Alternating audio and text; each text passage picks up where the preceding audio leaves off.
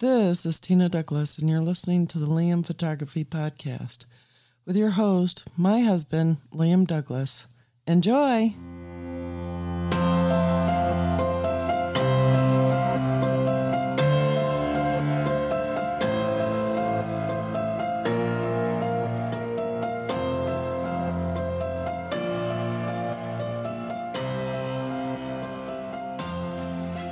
Greetings, everybody. You're listening to the Liam Photography Podcast. I'm your host, Liam Douglas, and this is episode 145.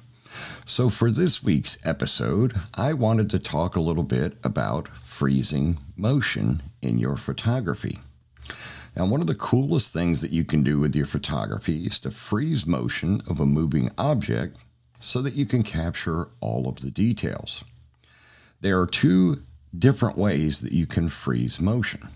The first is to increase your shutter speed, and the second is to use a strobe light or a speed light. Freezing motion using the shutter is easy enough to do to stop motion for an object such as cars, planes, a hummingbird in flight, or even water. To stop motion, just turn your shutter speed up to at least 1/1000th of a second. But the thing to keep in mind is you also at the same time need to have sufficient light to pull this off. So generally, this is the technique you're going to use to freeze motion when you're outdoors on a bright sunny day. Whether it's at, let's say, your kid's soccer game or football game, something like that, or if you're at a NASCAR race or a baseball game. As long as you're shooting outdoors with sufficient sunlight, it should be relatively easy for you to pull that off. So when you do this, by turning up your shutter speed to at least 1/1000th of a second, you're going to make your camera's shutter fast enough that for a brief instant, it is going to be able to stop whatever action is happening. Now, you may need to turn your ISO up a little bit. It just depends on how wide an aperture your lens has. If you have a fast lens like an f2 or even a 1.4 or 1.2, 1.8, then you might not have to adjust your ISO at all, providing it's a relatively sunny day out. It doesn't have to be super bright, but it needs to be reasonably sunny. You might have a little bit more trouble if you're trying to do that outdoors on an overcast day, especially if you don't have a reasonably wide aperture or fast aperture lens. Now, the second method that you can use to freeze motion, as I mentioned at the top of the episode, is to use a speed light or a strobe light. Now, if you're testing, and you can do this around your house, because using your speed light, using a strobe light, the lighting in the environment you're in doesn't really matter as much, nor does the aperture of your lens. So you can get away with using, say, an f4 lens, or maybe even a 5.6. And if you have your strobe's power turned up sufficiently, you'll be able to get what you're looking for. You'll be able to absolutely stop the motion. Now, if you want to practice this a little bit in the convenience of your home, an easy way to test this out would be go to, say, your kitchen, turn on your kitchen faucet, let the water run, and then compose your shot and snap an image using your speed light or a studio strobe. Either one will work. Speed light might be a little more convenient because it'll take up less room. But if you do that, you should notice when you look at the image after you've captured it that you've absolutely basically frozen the water in midair, and you'll be able to see the individual water droplets, which can be really cool and fun to play around with. Now, the other convenience of the speed light is, of course, they generally run on AA batteries, or they might have a lithium rechargeable battery pack like my Godox speed lights do. The V860 Mark IIs that I have Those are great speed lights to do this with, but any speed light's going to do the job.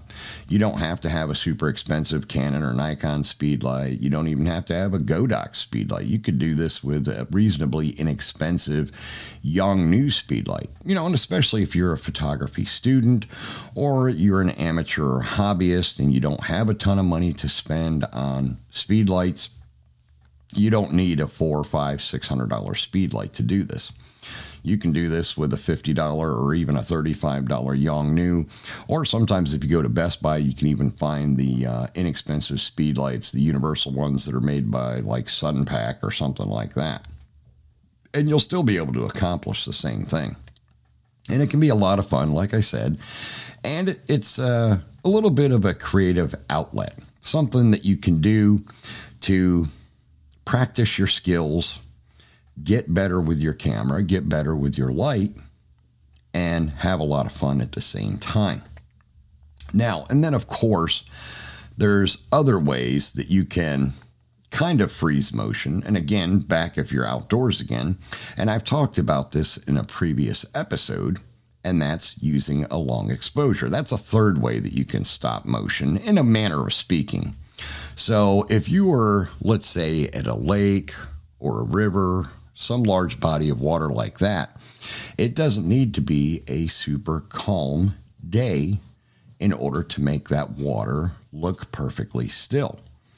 So in this instance, to do it, you're going to use, especially when it's daylight, you're going to need to use a neutral density filter, which again, I've talked about neutral density filters in a previous episode. You can find that in the episode list in your favorite podcatcher.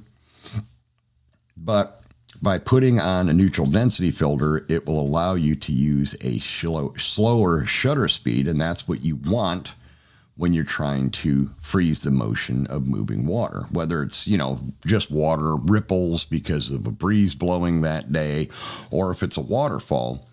Either way, you're going to be able to stop it using a slow shutter speed and a neutral density filter.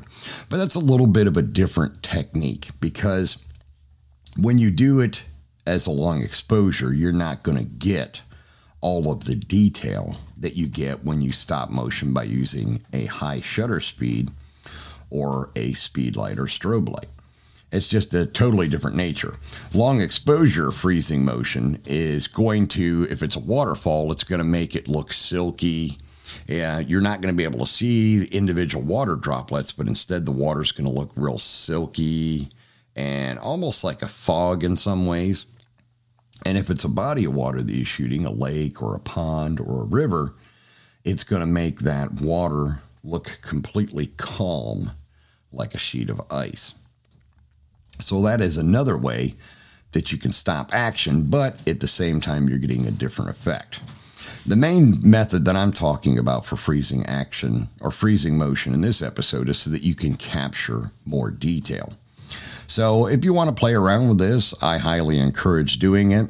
If you live somewhere where hummingbirds are fairly common, and they generally are, especially in the U.S., put out a hummingbird feeder on your porch or something like that, or outside your window of your house, and wait for the hummingbirds to start coming around. Now, of course, if you're familiar at all with hummingbirds, and most people are, they flap their wings extremely fast, kind of like a bee. So if you want to get the detail in those wings, you're going to have to use a very high shutter speed of probably 1/1000th or maybe even 1/2000th if you really want to get the detail in their wings, because they're just moving so fast. And you'll also, depending on the type of hummingbird feeder you have, I've actually managed to catch the hummingbird by using a fast enough shutter speed. I've not only managed to freeze their wings and get the details of their wings and all the little feathers, but also managed to get their little long snake-like tongue that they use to get to the pollen or the nectar, whatever the nectar, I guess you would call it, or the sugar water if you're using a hummingbird feeder. I don't recommend buying the hummingbird liquid feed at the stores because, and I don't know if it's changed over the years or not, maybe it has, but I know for a long time the red dye that they used in the artificial hummingbird food was actually making hummingbirds sick and even killing them. So I've always recommended if you wanted to put out hummingbird feeders and capture the hummingbirds with your camera, I always recommend just using water and standard house sugar. I believe it's 3-to-1 ratio to get the correct sweetness level in the quote unquote nectar that's going to attract the hummingbirds. But like I said, once you do that, you set up your feeder, position yourself somewhere nearby. On my houses, I have either a deck or a carport, so it's been fairly easy to do that. You hang up a couple of hummingbird feeders in a corner or something like that, and you can sit on the other end of the deck or carport or whatever. And if you just sit there quietly with your camera, believe me, we're getting into the time of year where the hummingbirds will show up. Spring and summer is when they're going to be out, and out to plenty. So you'll get plenty of hummingbird action, and you'll get plenty of opportunities to practice freezing motion with your high shutter speed. So that is all I have for you this week. It's kind of a short episode. The wife and I are headed out tomorrow morning to North Carolina. I'm recording this on Monday night to schedule it for release on this Thursday. And we're headed up to North Carolina to close on our new house. We officially closed on the old house in Atlanta today. So this house has been sold, and we have until April 30th to get completely moved to our new property, which we close on this coming Thursday, the day this episode will release. So as you're listening to this, we'll probably be at the attorney signing the papers to take ownership of the new house.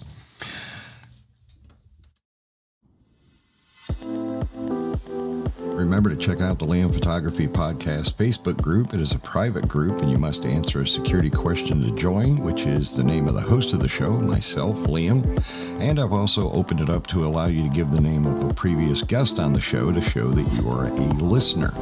Once you are in the group, you are free to post your own original work. I'm also the admin of the Fujifilm GFX 50R group, which is the largest group for the 50R on Facebook. If you own or plan to own the 50R, you can request to join that group, but you do have to answer 2 security questions to join that group. You can find my work at liamphotography.net and follow me on Instagram, Facebook, and Twitter at liamphotoatl. If you like abandoned buildings and history, you can find my projects at forgottenpiecesofgeorgia.com and forgottenpiecesofpennsylvania.com. All right, so that's about going to wrap up this Thursday's episode of the Liam Photography Podcast, episode 145. I wanted to remind my listeners, if you'd like to pick up a copy of my first book, The Forgotten Pieces of Georgia in the Northwest Counties, you can get a signed copy at the liamphotography.net online store, or you can pick up an unsigned copy at amazon.com or barnesandnoble.com. Oh, I did also want to let my listeners know that I did place the order for my Canon EOS R6 today and the battery grip, so I'll have those both by Thursday of this week, the day this episode releases. So I'll finally have an opportunity to play around with my new R6 while I'm out of town and start getting some images with that, getting used to setting it up and everything, get the new firmware, the 1.31 installed on it to make sure everything is up to date. I still haven't decided yet if I'm going to drop the $6,000 to buy the GFX 100S. I do really want that camera badly, but right now the pre-order demand has been so high that nobody's getting their cameras yet. There's a massive delay on getting them shipped out, so I'll have to wait and see on that and still think about it. I would really love to have it. Don't get me wrong, I love my GFX 50R rangefinder style medium format, but I would really like the additional capabilities that the GFX 100S has. And I do know that even if I spend the $6,000 on the 100S, I can easily recoup about $4,000 of that by selling my low shutter count GFX 50R. They're going for between $3,800 and $4,000 on eBay for a good condition used one, so I could easily recoup most of my money. Okay, and also remember to stop by on YouTube, check out the Liam Photography YouTube channel, as well as the YouTube channels for Forgotten Pieces of Georgia and Forgotten Pieces of Pennsylvania. Please check out the videos, give the channels a subscribe, a like, share the videos out, and hit the little bell icon so you can be notified when new videos drop. And I will see you all again on Sunday.